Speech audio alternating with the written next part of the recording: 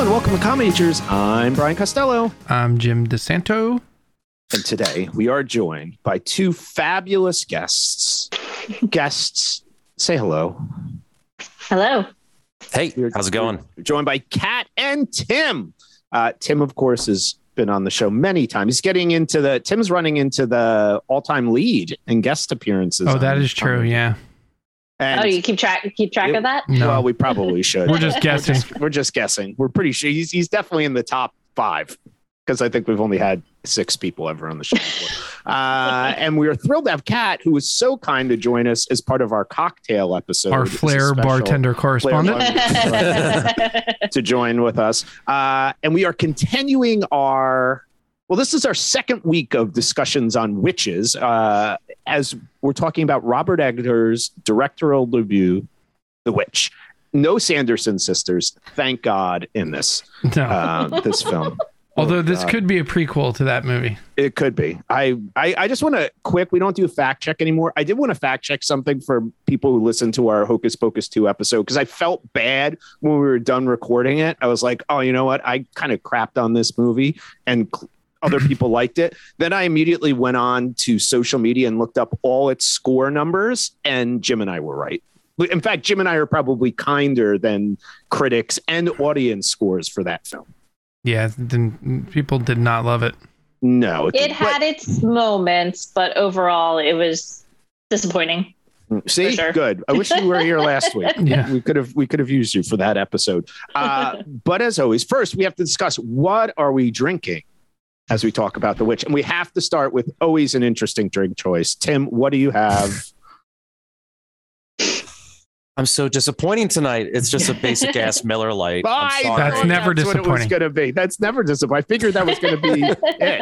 I didn't make some elaborate cocktail tonight. I do get a love fun that seltzer. can, though. That can is. I'm actually glad Katie's not here for this one, and where she would try to make a drink that was inspired by the movie. Yeah, that would have been a really disturbing drink. Yeah, she would have made like fathom what a dead fetus or something. Yeah. Oh, I don't baby drink. You went there. She really goes all in. You just went right into that. Right to that. I love it. Kat, how about you? What do you have? A little red wine, a little Cabernet. I feel like that's a good choice. Appropriate for this, Tim. That's appropriate for this, Tim.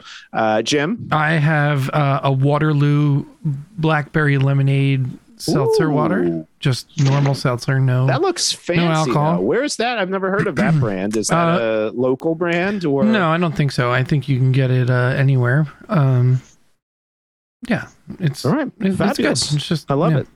I have a nice glass of single malt Scotch.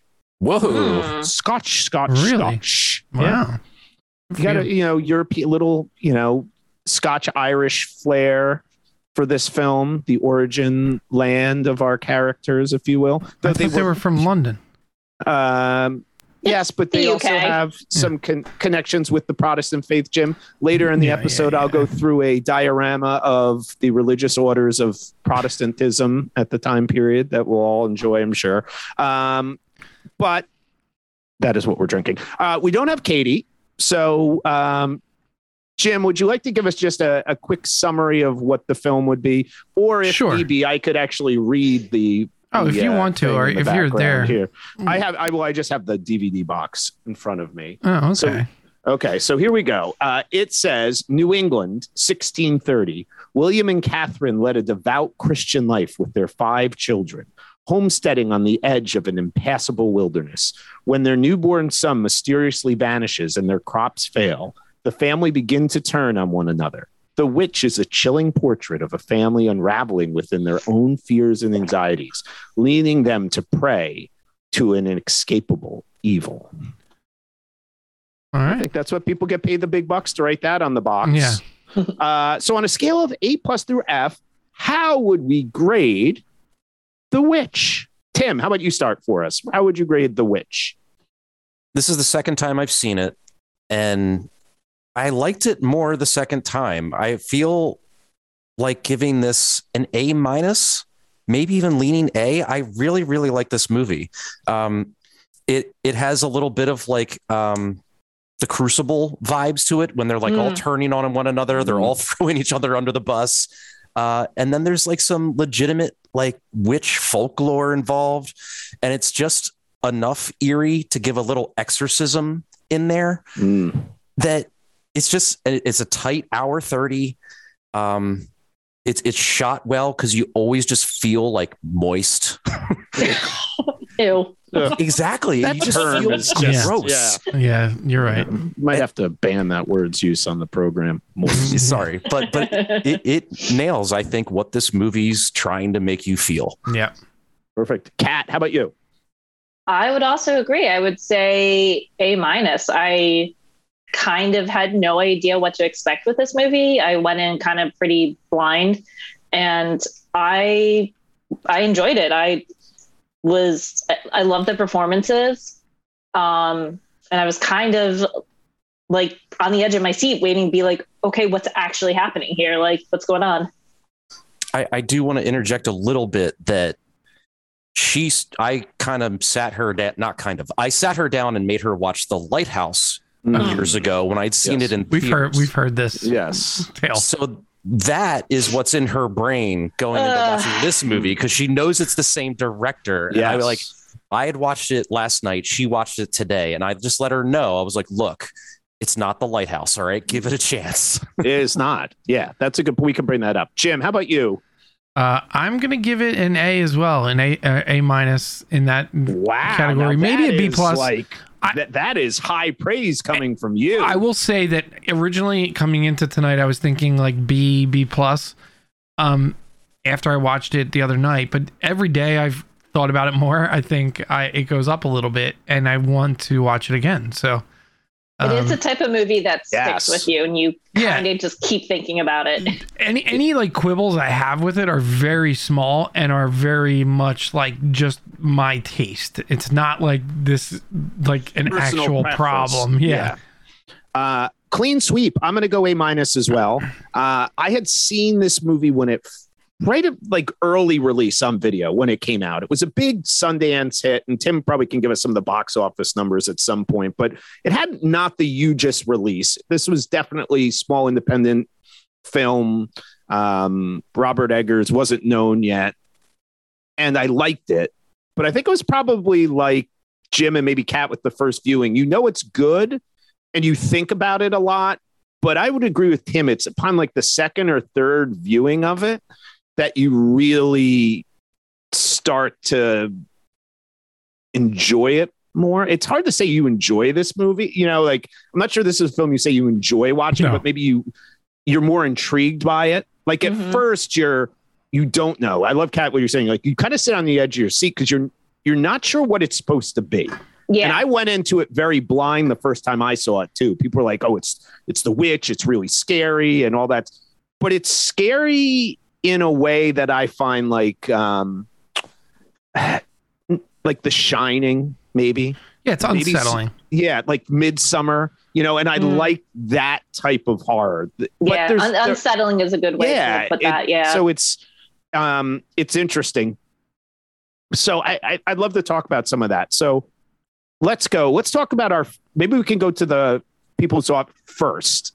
For first time viewings, Jim and Kat, and then Tim and I can maybe chime in and maybe how our experience with it changed with multiple viewings after. Kat, you knew nothing going into it. So what are your thoughts as the film starts? Like those first few minutes, maybe you too, Jim, like what are you thinking and how is it playing out maybe differently than you thought it might have played out? Because I guess it opens when they're in like on front trial. Of yeah. Well, you're not quite sure what that is, right? Is that a trial? What is going on? And I was trying to make the connection. Like, is she on trial? Who's on trial? I know this man's on trial. Is she connected with him? And then kind of, then finally you realize it's all a family. And even from that very first scene, the brother kind of being like, come on, let's go. Being again of that time era, even though she's older than him, he's the man. Male. So you see that right off the bat. So I definitely picked up on that right in the beginning.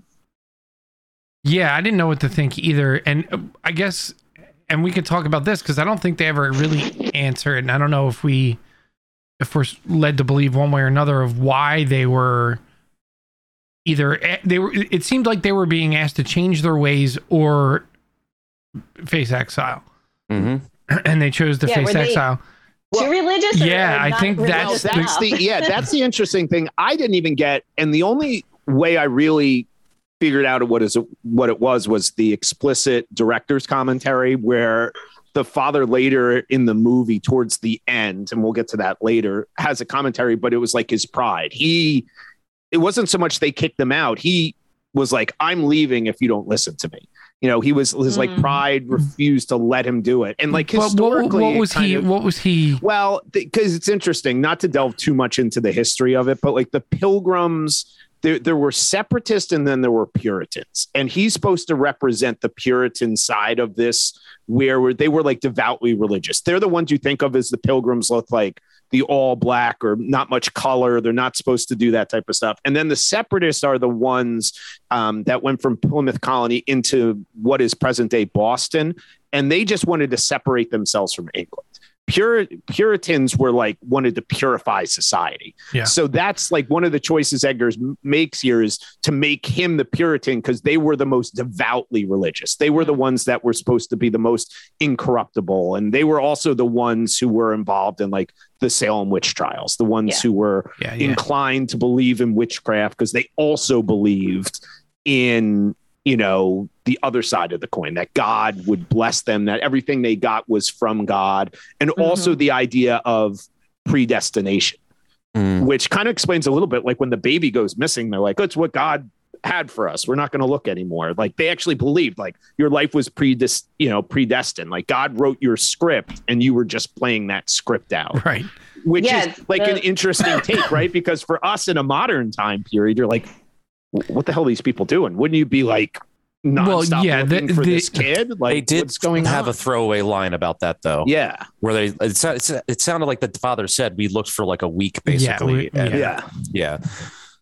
But the son doesn't understand why they aren't still looking. Yes, it's been only a couple days. But it's funny that which is a great question. Right? It's funny why are we not looking for this baby? But he only really worries about that until he gets the answer, and then once he gets the answer, the only thing that troubles him about his brother missing is whether the brother is in hell or not because he wasn't baptized. And but I think that's perfect for that time period. I think that the thing that really interested me about this film, and all of Eggers' films actually, is they are so authentic to the time period they pick.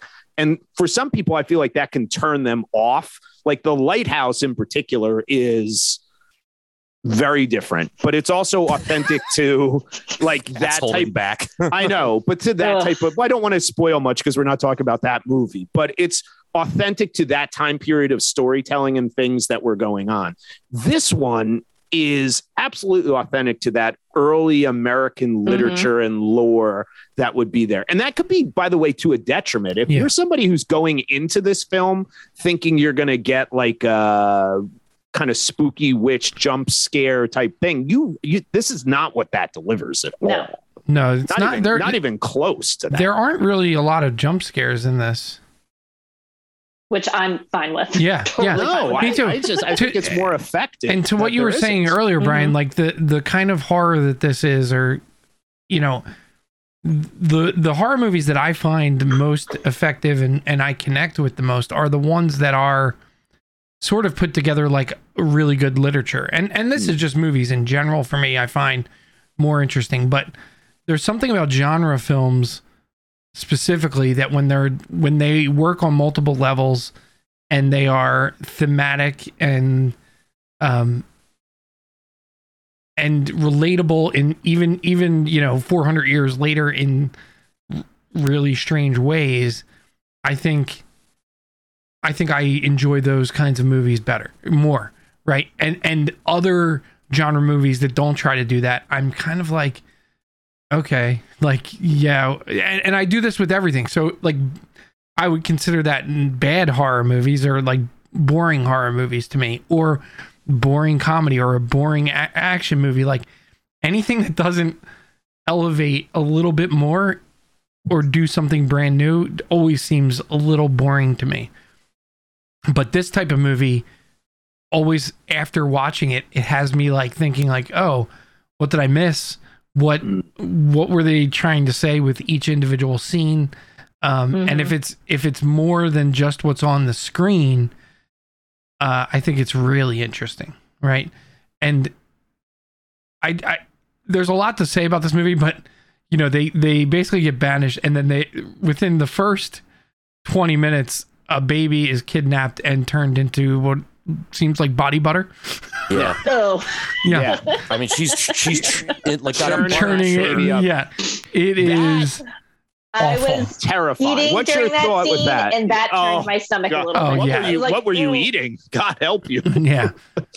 It is. That was rough. Hummus. It That was. scene, by the way, this is I the first time I remember watching it. First of all, I think it's not a jump share, but you're shocked by the edit of it. I think it's one of the most effective edits I've seen in the last 5 or 6 years. Like she's playing peekaboo with him, Mhm. and then all of a sudden he's gone.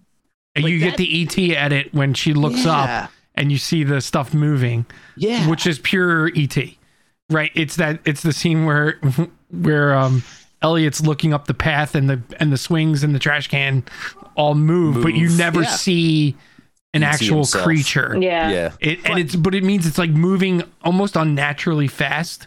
Yeah. yes. It tells a story really quickly there. That was interesting because they did a really nice job of that. They shot that at different frame rates, where you got that kind of look where any of the supernatural stuff was that the frame rate was slightly changed to give it almost like a It's almost stop surreal- motion-y. feel to it. But that scene was crazy. I just remember being like, oh, that's what this is.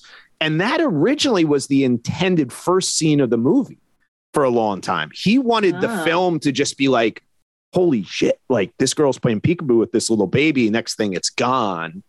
And then they kind of decided that might be too jarring. Like you're put into the story too quickly. Yeah. I mean, it's, and I think it's that still was a only like good 10 choice. minutes in. So. Yeah. I know, but but I was like, that I could see how that would have been a really interesting premise. There's a few of those sequences in this which are almost like this is where my mind was drawn to Midsummers at points. It's like these were clearly like this guy's writing this script with like nightmare images. Like what happens if you're playing peekaboo and then a baby was gone? Mhm. Or like what happens if you're there and then all of a sudden a witch I mean, there was just some really interesting visual cues and things. And that he it uses also in this movie. revealed and which is a horror trope is like you're not, you don't see the monster or whatever till the end, or it's a mystery for half the movie.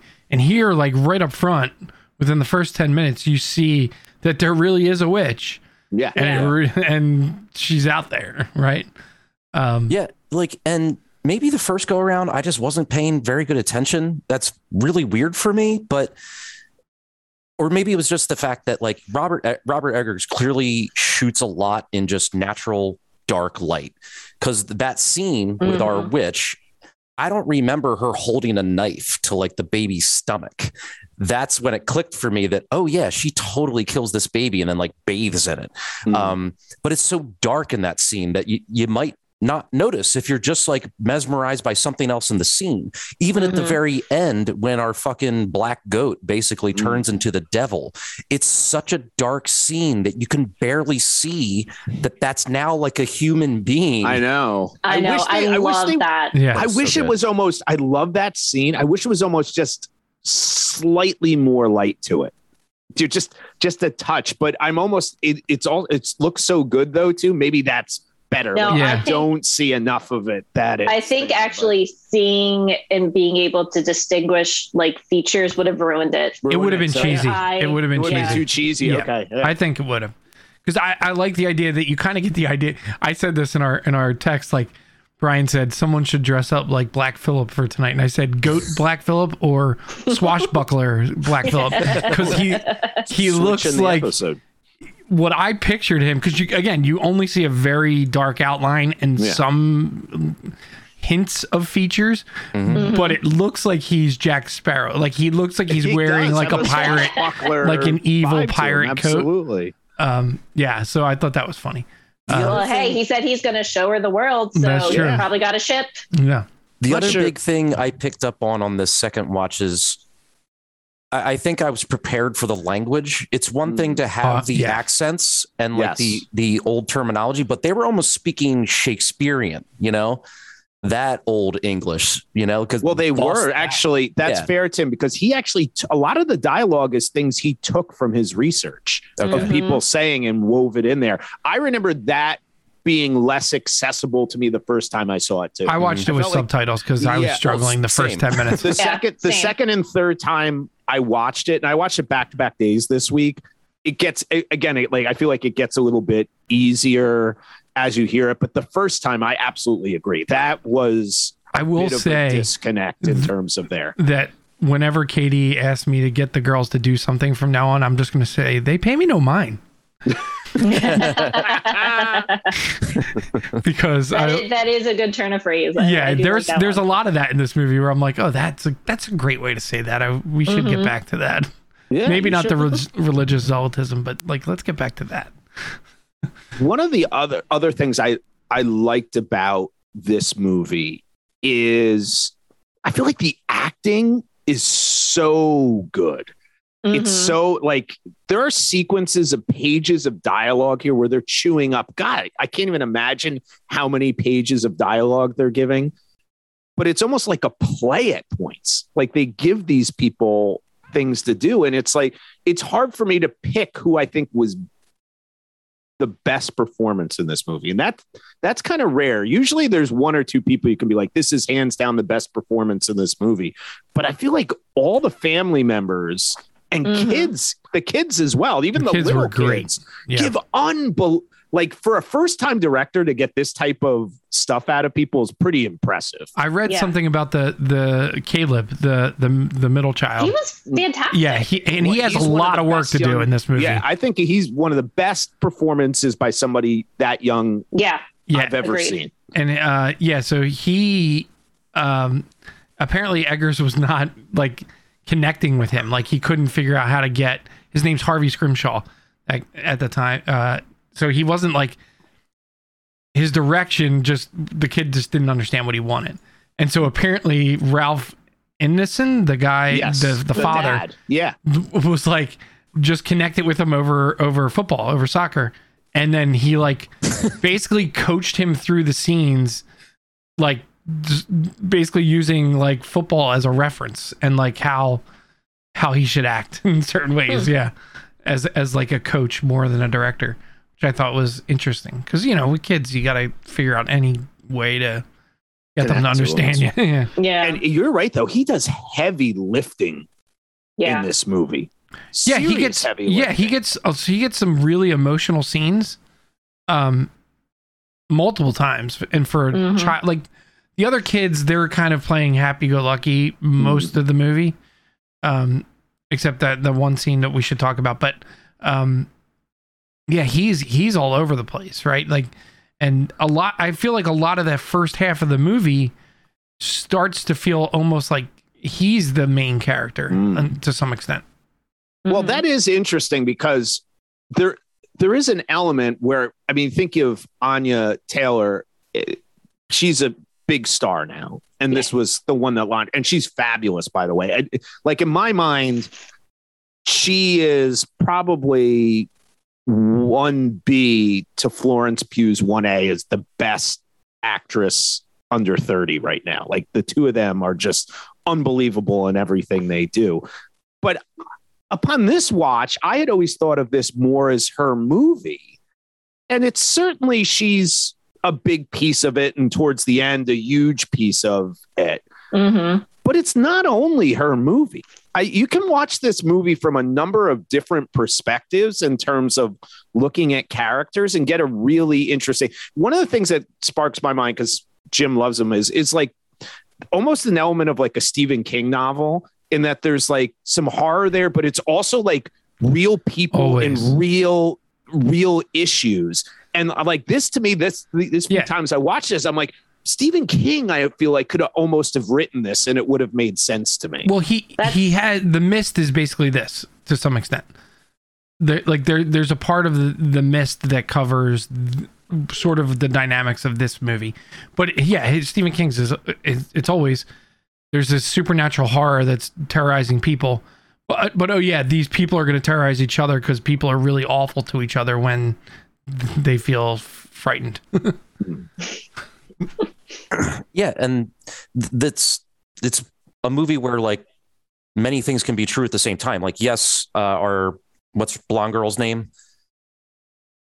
Tomlinson. Thomason.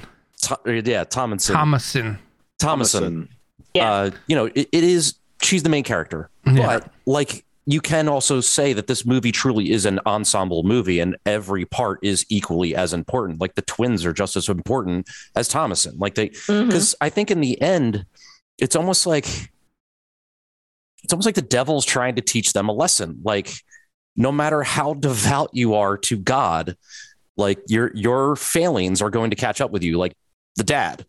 Like Thomason flat out tells him at one point, like the only thing you can do is chop fucking wood.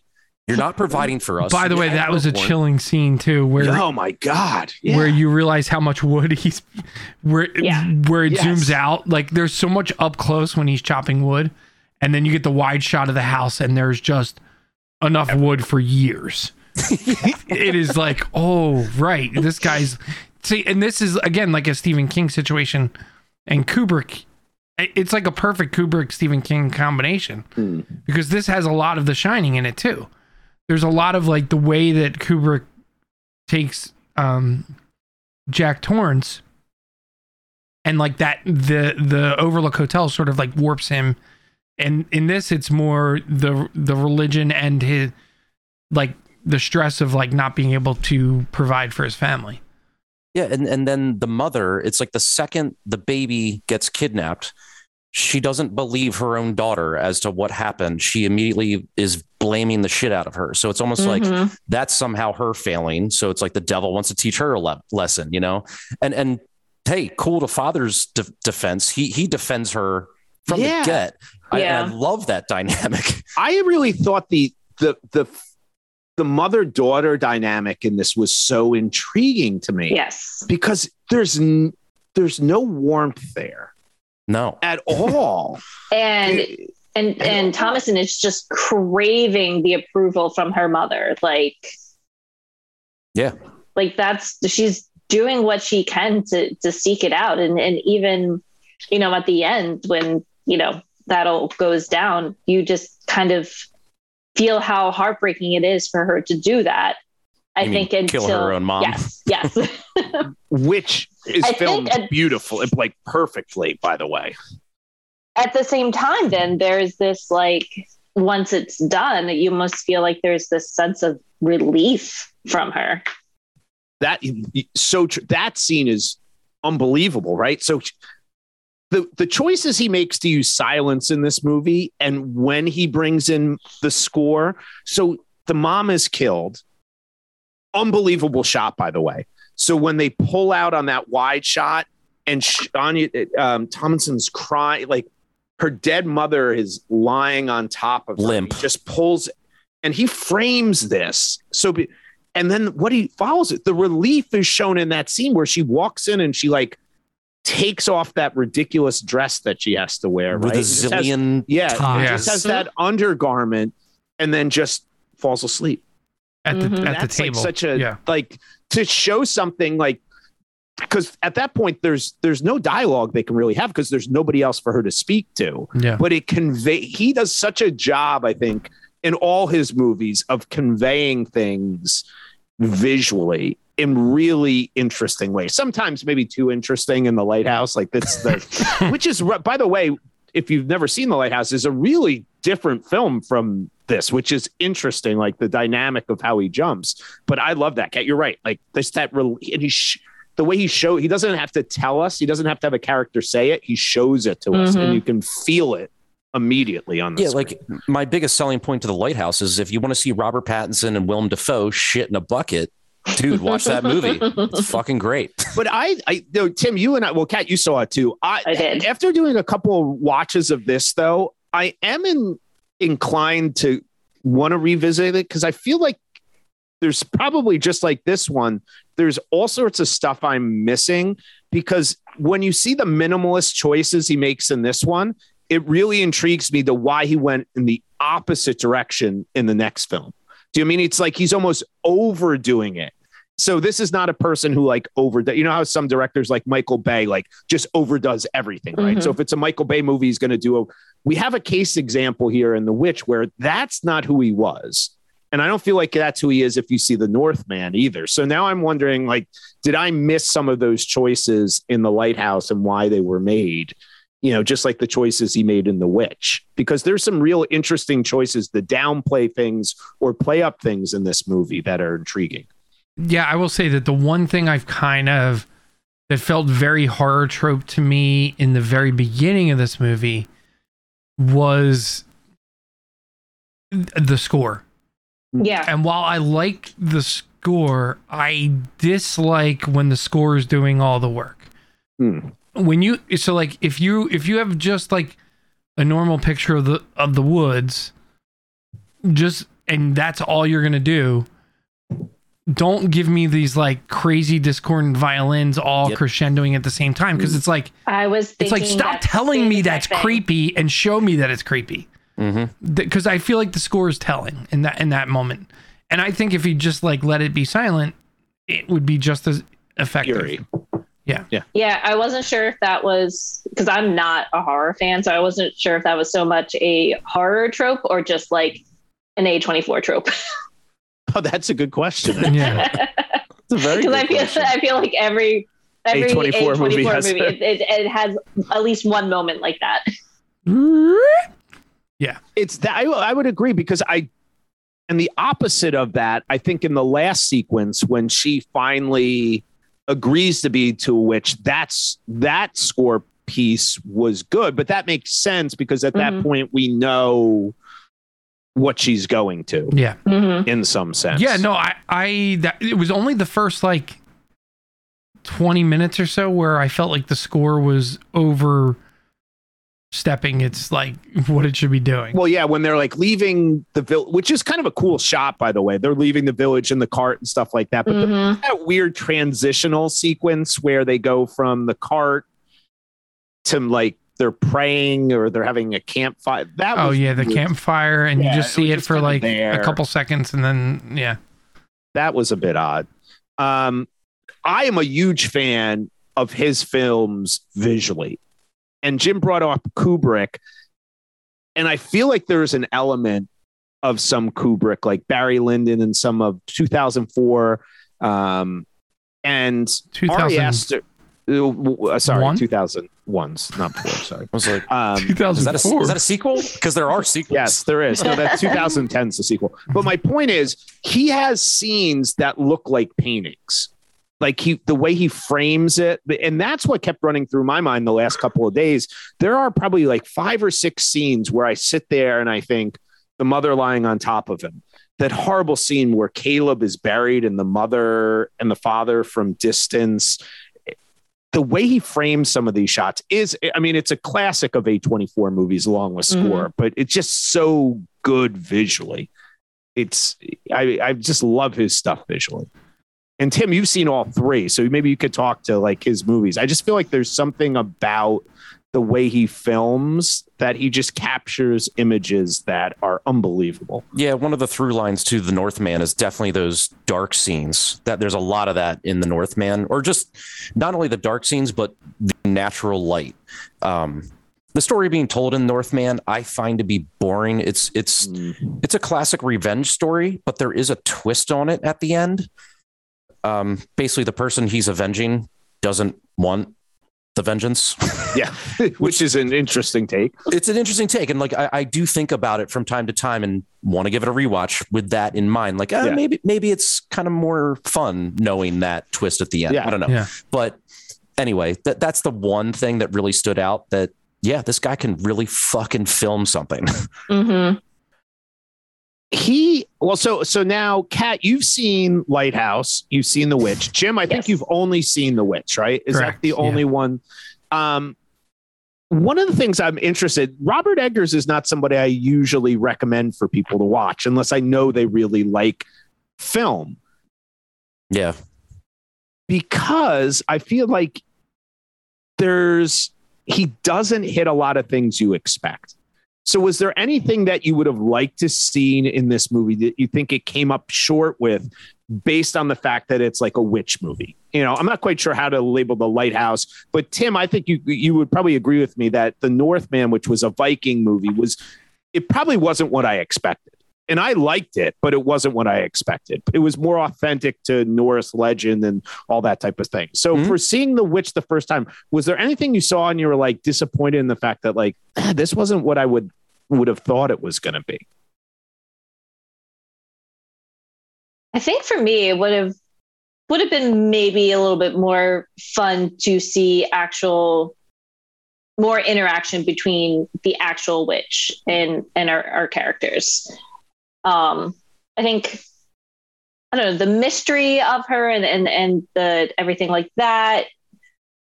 But I felt like it became less about the witch and more about Black Phillip. So with a movie called The Witch, I just thought maybe she would have more of a role. Because I guess the biggest interaction is when she seduces Caleb. Yes. And other than that, you see this gang of witches at the end. So like, oh, interesting. There's a whole... they're called a coven. Coven. Yeah. Or Coven from American movie. Oh, right. Rest in peace. Yeah. But yeah, I hear you. But I think that was on purpose, that Robert Eggers was more interested in just the overall evil versus this like superior religious zealots, you know? Right. Well, or it refers to Thomason as well. Yeah. Like the witch. This is her, MCU origin film. In the sequel, we'll see her as the actual Should be in the Scarlet multiverse. Witch. She'll be in the. She actually is a version of the Scarlet Witch in the Doctor Strange 2 cuts. So she's actually going to lift this farm out of the hand. ground Yeah. and replace it in like Kansas somewhere where they can actually grow crops. Somewhere Keenan is actually giving us some accurate comic book lore that we could work this into. It would work. That's an interesting take though, because I do wonder, like, Kat, I think your point is right. The witch is less of a villain here. And at times it's like the real villain is baby body butter. Well, yes. But they do that at the beginning. So it's not like building towards forget about that by I three know, quarters of the way through the my movie. question is like, is he attempting to say here, like the villain is their dogmatic religion in some way, right? Yeah, right. Each of their like, other than the baby being taken, right? Which is crazy, right? If you look a lot of the failures of this family, a lot of it is tied to this ridiculous dogmatic belief that they're having. Like Caleb is feeling horrible as a person because he's starting to go through purity. Thomason, I'm not really quite sure what she did other than trying to just be a good person.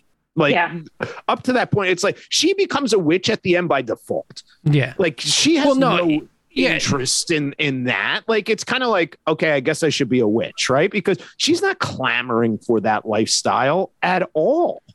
I think she just has no other option. Yeah. She's like, okay, I guess I'll be a witch now because everybody else is dead. Yeah. So let's and so you're right, Brian. The Black Phillip devil character is just an opportunist, right? And I think what Eggers is saying is that the opportunity exists when if you're so dogmatic and you're so unable to take, at a certain point you cross over from being responsible for your own actions, right? When you start to say that your own actions are not yours because the Lord or whoever you've crossed over, you are now evil. Like, it doesn't, like, you don't need Black Phillip at that point, right? Like, it's just when he comes because you're already there. Yeah. Right. Like, and so, yeah, it's just, it's interesting. I don't think that's anything new either. Like, I think there's a lot of people that, I mean, like, literally you said this earlier, but like 90% of the awful people in Stephen King's novels are crazy right-wing Christians. Like if like they are always the worst people in his books. Yeah, no, and I think this is more effective. Part of the reason I think this is more effective of telling that story versus, I think of like Don't Look Up from last year, Adam McKay's Don't Look Up. I don't know if everybody saw that. I have not seen it yet. That was almost like too on the nose, right? About like dogma and believing an ideology over reality and all that type of stuff. And that was a lot of pushback against it. Eggers using a period piece, I think, is a more effective tool to get to that idea. It's like, this didn't have to happen, right? Like the dad is bringing his family into this. Like he could have admitted, like, maybe I'm being a little crazy. I'm too strict. I can live next to this person. They don't have to believe everything that I believe, and I could still live next to them. No, instead I have to move out into the middle of nowhere and subject my family to this like awful existence. Like I just think there's something. It seems like early on he even knows the woods is like haunted to some extent. Like the parents know, and how common is this in modern society? Instead of acknowledging that and saying my bad, like this is dumb, it's like he doubles down on it. Right? They like double down on like, and if we pray enough, we pray enough. We believe in God. This is going to go away. Yeah, you can pray the gay away. Duh. Yeah. And if something happens, it's because my daughter disobeyed God, right? Like if something bad happens, these people are insane. Yeah. So his next movie is Nosferatu with Bill Skarsgård, which I'm super excited about. Super excited to see. He's a director. I really hope The Northman was not a box office success at all. He got a lot of money. And this is what kind of bothers me about people's perception of him. This is his third film. The Northman was his third film. I kind of knew what to expect watching that film. Like, I think a lot of people thought it was going to be like Vikings, the TV show on the History Channel. And I'm like, dude, if you've seen his other films, that's not what he's going to do. Yeah, this isn't going to be a fucking Gladiator style, but like action flick. Yeah. So I was it was a little different than what I expected. But the reality is I kind of like that. I love that he's making these movies.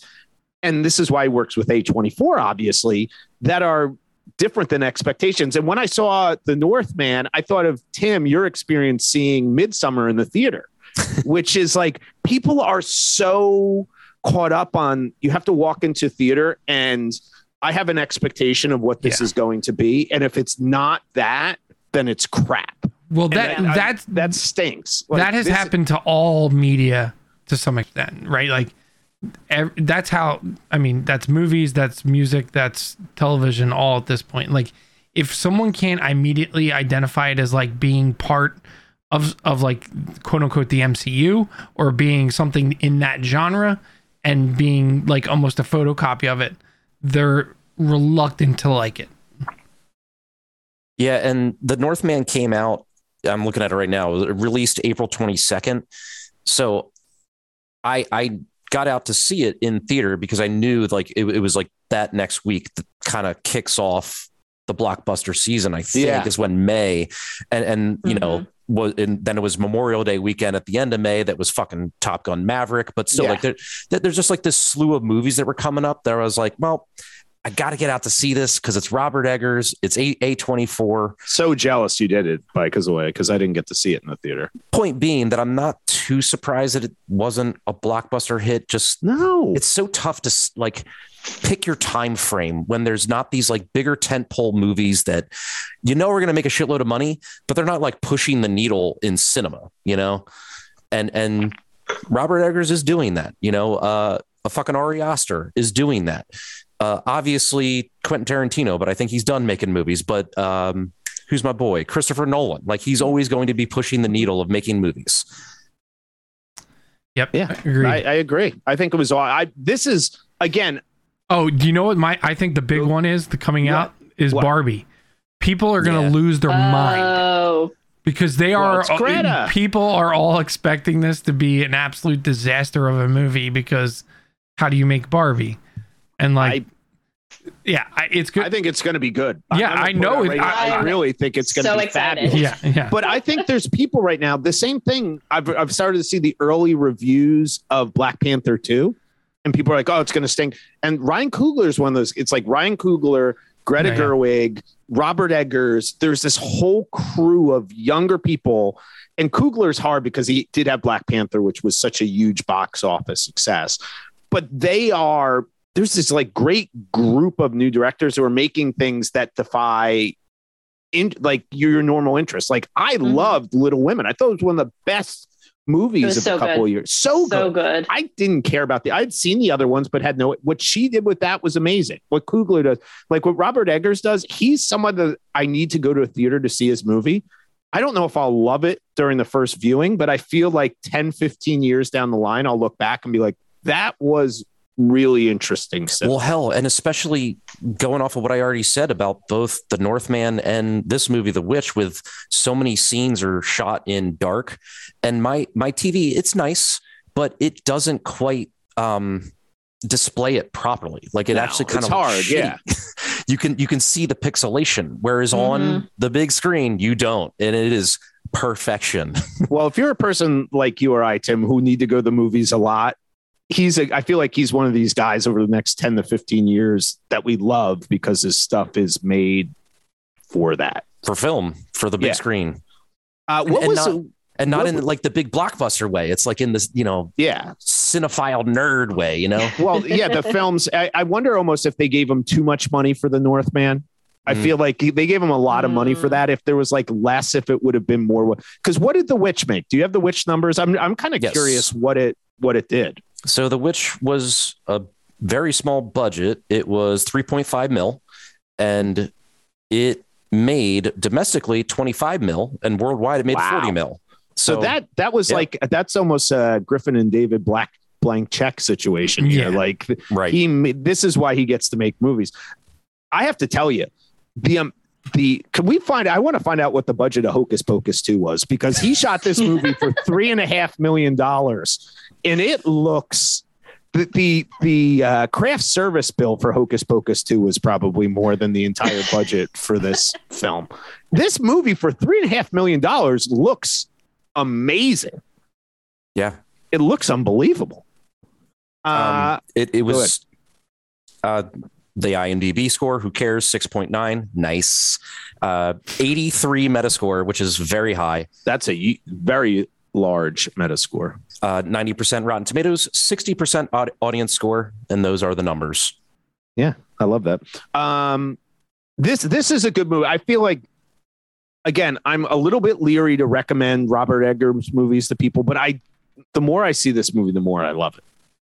I really do think it's a really good movie. Of the three that he has out, I would say this is the most accessible to agreed. Everyone. I agree. I think it's the best. I haven't seen The Northman, but I will tell you, I will probably never watch The Lighthouse ever again.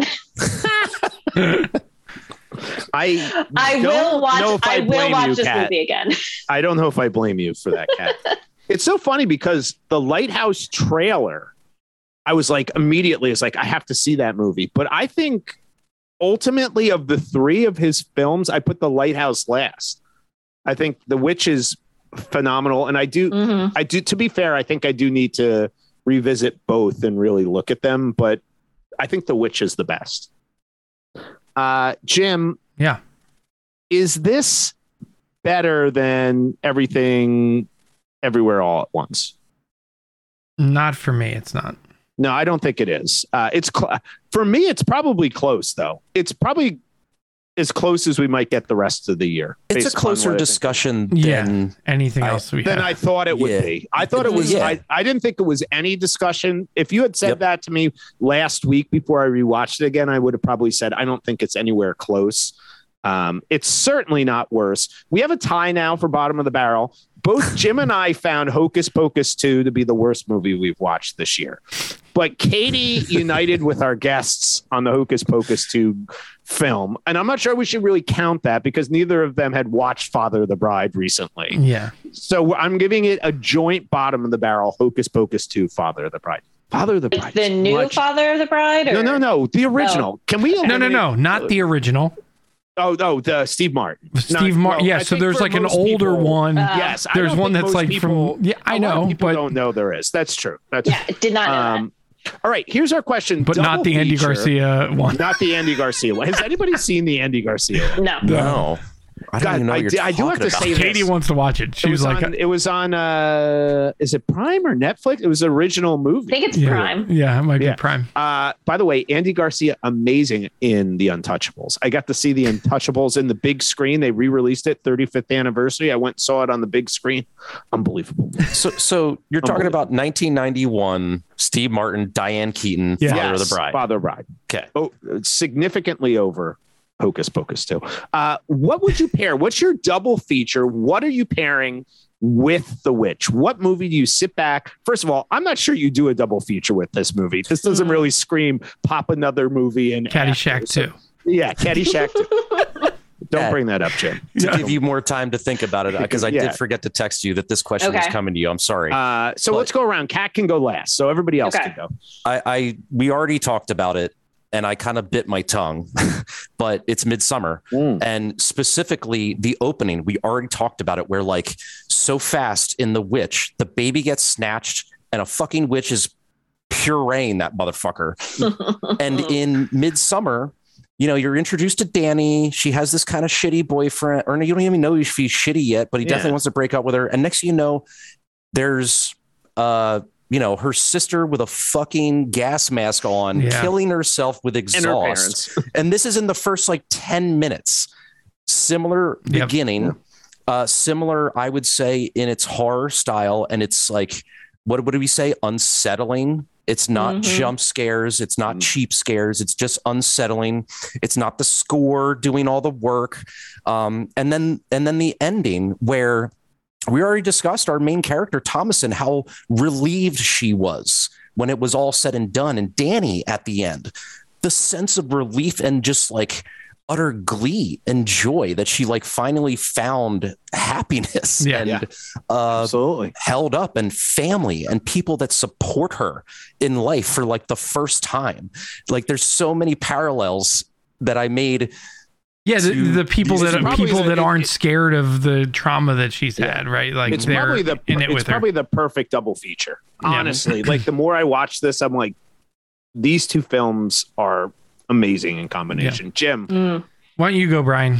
I'm gonna do the Kubrick Shining. Okay, just because I didn't want to take that because I knew I just felt like there obviously that impacted him in the making of this. I don't know if it's subconsciously or consciously. I mean, the wood chopping, father going crazy. Like there's just so many elements. It's hard to not like. I know. At least put it in your head. There's like an axe and a guy going crazy.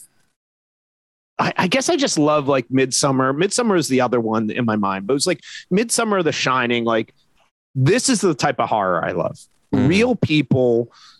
Like the destruction of a family, like some of it is so heartbreaking, right? Like as a parent watching this movie, you see these kids dying, which obviously like changes your mindset, right? So you can watch it in different ways, but like that all happening, I don't know. This is one of those rare films which I liked the first time I watched it, but doing for this show, I have 1,000 times more respect for it. Yeah. And the Shining was that way too. When we did The Shining eons ago for this show, like when I really started watching it and thinking about it, it jumped significantly. So I put those three together. If you were into it, you watch The Shining. I mean, it's a pretty depressing week, but The Shining, Midsummer, it's Halloween. Witch, those are maybe run a Halloween 5K and then go watch those three.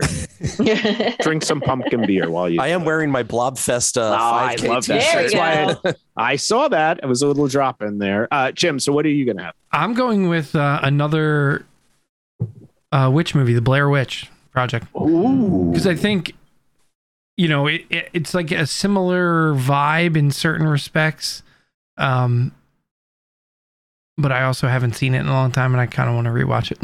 Ever since Unspooled covered it, I rewatched it. Did you? How did you feel about it? I just remember it being like a sensation when I think it came out in like 95. I remember seeing it in the theater. I'm not sure I ever saw it again. Same. I had No, never I have not rewatched seen it since the theater. Yeah, and I've always wondered I don't know if is I like have. my experience with that movie, how much of that was affected by seeing it in a theater, and is it replicated if you don't see it in a theater? So it's intriguing to me that you've watched it recently. I watched it with fresh eyes for sure. Cause I mean, Okay. you know, in 95, I'm fucking 12. I don't have Yeah. any movie acumen. But also like they similar in this Sweet movie. bowl cut though. Yo, my blonde bowl cut. Yeah. Was this before or after you had been suspended in middle school? This is like right before. So had not seen Kingpin yet to give the never mind. But Listen to another episode about that. But yeah, they are like seeking this folklore witch story, and they get lost in the woods. They start to turn on each other, and they start to really nitpick at each other, you know, and that's in this movie. So that's a great pairing. Yeah, love that. Kat, on the spot. All right. I feel like I can go two different directions. One, keep with the time period and everything like that, and go Crucible. Ooh, Duh. the Daniel Day-Lewis Winona Ryder. Winona Ryder. Hell Obviously. yeah. Did everybody have to watch that in school, by the way? Oh, I definitely by the way, I didn't. It was Oh. like the only thing I actually read that was ever assigned in high school. Absolutely loved the Crucible to play.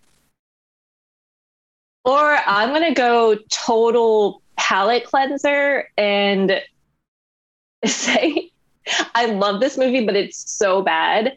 The Worst Witch. Oh, was that with With Robin Lively?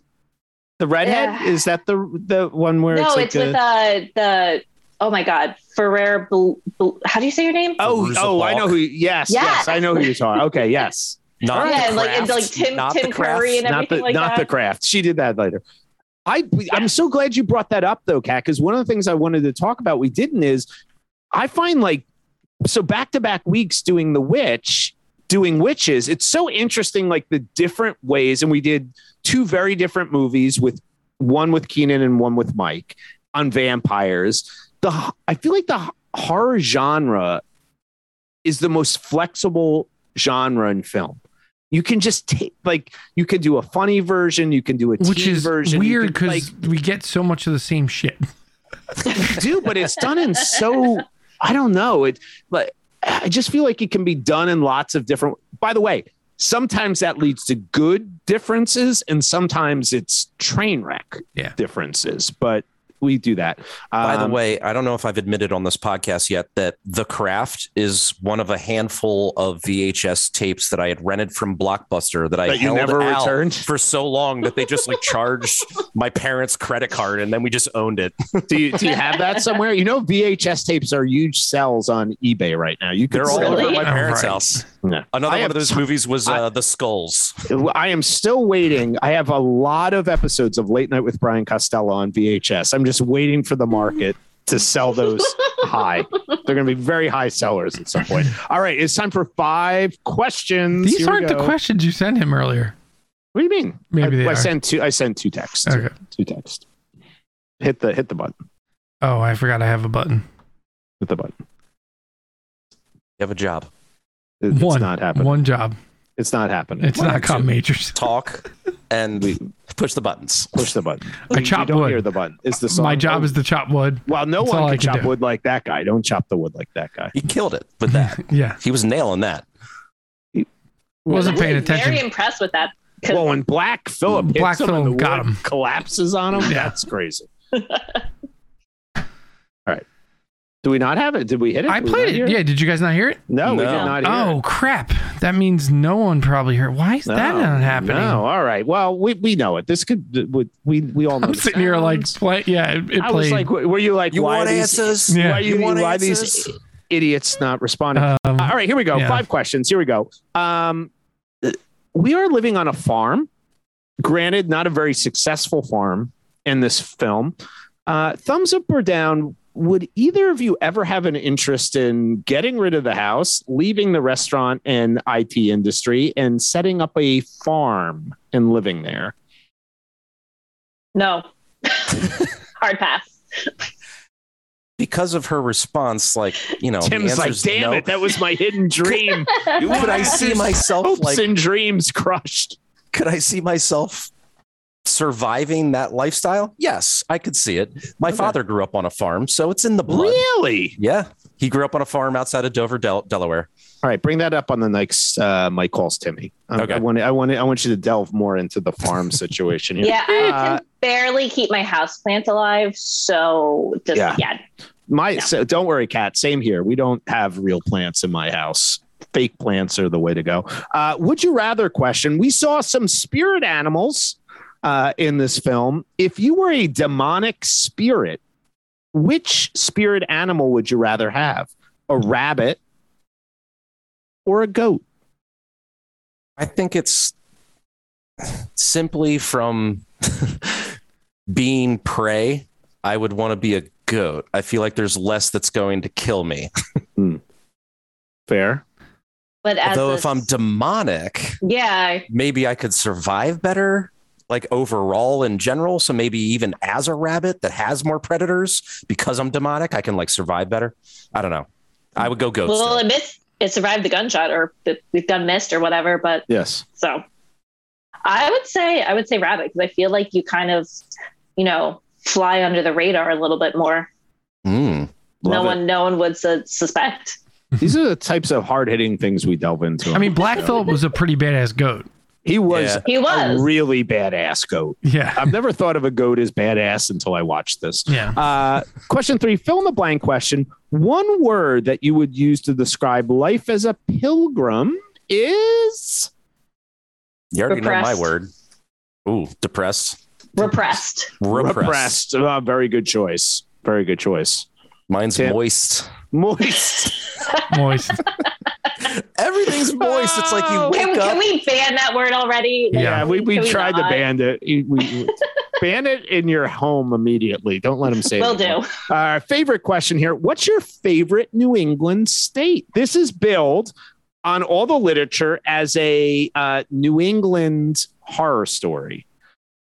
What is your favorite New England state? Have you been to many? Like they don't have enough horror stories. Yeah, there's a lot. I haven't been to a ton. Okay. So I guess I would say New York, just because that's where we vacation and I love it up there. Didn't even consider that. Well, technically, New York is not part of New England. Oh, it's not? Okay. But I know you guys go to upstate New York, which is very Vermont-like. So we will give you that. It feels like upstate New York. We'll go with that. Upstate New York. No one from New York listens to this, and they're the only people that would care about I lived that. in New York, and I'm giving you credit for it, so that's fine. Okay. I've been to Maine. I've been to Vermont. Yes. And I would probably say Massachusetts. It's like I don't know. It's overrated. Okay. But I do love the history surrounding the area. Like my mom is a history major, and I feel like that's been instilled in me. So I do love all of, this movie is right in my wheelhouse. I love it. I have to agree. I should say that because I live in Massachusetts. We can all agree Connecticut's the worst, though, right? Yes. By far. Not even. In fact, as being a New Englander now, we don't even want Connecticut. Yeah, we are willing to give it to the mid-Atlantic states. We'll take the northern nice vacation part that Tim and Kat go to. We will absorb that into New England, and we will give up Connecticut. I mean, it's it's basically part of New York now. Yes. Anyway. The correct answer is Maine. Maine. Okay. I didn't know there was a right and wrong answer. Maine is the right answer. Finally, deep thought question. We travel back in time to an iconic piece of Americana here in this film. Not that I would ever want to live there, but if you had an option to live at any point in U.S. history that you have not been alive for, Tim and Kat, where would you go? I would say maybe like the 1920s. It feels still very, very glamorous, but at the same time, it's a very, very much a turning point, and a lot of it's a turning point for I feel like women's rights and everything like that. And it just, I don't know, just always seems like a fun era. Yeah, for me, it would be like what, post Civil War is the Industrial Revolution? Well, Reconstruction, Industrial Revolution. Yeah, right around that time period. It's either- Transcontinental Railroad. Right. So it's either that or like late 30s, early 40s FDR time. New Deal. Okay. But I would probably say no to that because I'm probably going to end up going to World War II. Fair. Yeah. That might not be a great choice for you. You'll end up in Saving Private Ryan. I have the boringest answer. I'd just go back to the 90s and do that shit again. That was fun. That was fun. I But love to the be 90s. fair, you live that. So we might have to eliminate you from Yeah. Well, You did I don't know live if I lived it. That's part of my problem. I want to go back. Well, as you were like young. That's yeah, true. I want to go Okay. back as like an a older mid-20s. person. Mid-20s. So like In you the want to 90s. add a decade to where you were, Yeah, basically yeah, in the yeah. 90s. Okay, that's fair. That's fair. Tim and Kat, thank you so much for joining us. Of course. We We could loved talk having you another whole episode about this movie because we didn't even get into like individual scenes that much. But on. No, I thought we did. yeah, the big one I wanted to talk about, and just a Why quick word. didn't you bring it up? I forgot, dude. The one where Tomlinson actually pretends to be the witch to scare the That's a little great ones, Scene. Yeah. and the way that the little ones Rightly play so. that scene. That little girl was being a little bit. Oh yeah, she's the worst. Those outfits that they wear are terrifying. They almost all look like Ralphie's little brother who couldn't put his arms down, Yes. and how they're like dancing, like their movements. I did not like it. I found it very They unnatural. were those. Apparently, he was saying in the director's commentary, those were like rented from Italy, and they were actually of the time period. Yeah. Like I they believe were it. like of the material and everything. Right. So they were so like uncomfortable and everything to wear. Bulky. That's all I Yeah. wanted to bring up, though. Is that Oh, scene that's is a great- I love that. particularly a good one. Well, not to prolong the episode, I'm sorry, but No, keep based on going. that, like we didn't really talk about the twins that much. Yeah. No, And like, you know, especially like Caleb's exorcism scene where it seems like he's so good. basically about to have sex with the witch and that's like what puts him at ease and he dies. Yeah. and the twins are like freaking the fuck out. Like, are they possessed or something? And like, just the twins in general. I like, I don't know. Were they really in league with Black Phillip? They Or might like, Yeah. or that Caleb's vomits an apple? an the apple. Adam and Yeah. Eve apple with a bite in it. Like I took The- that as just that he was giving that lie to his mom about the apples Yeah. and the apple picking. maybe I think there's so many This is why you have to watch this movie more than Yeah. once. Yeah. Yeah. Agreed. Right here, you have to watch it. We will have you both back soon, hopefully. Yeah. Thanks for joining. Thanks Of for course. joining us. All right. Great to have you. All right, Bye, we'll see everybody everybody. soon. Bye, everybody. Bye. Bye.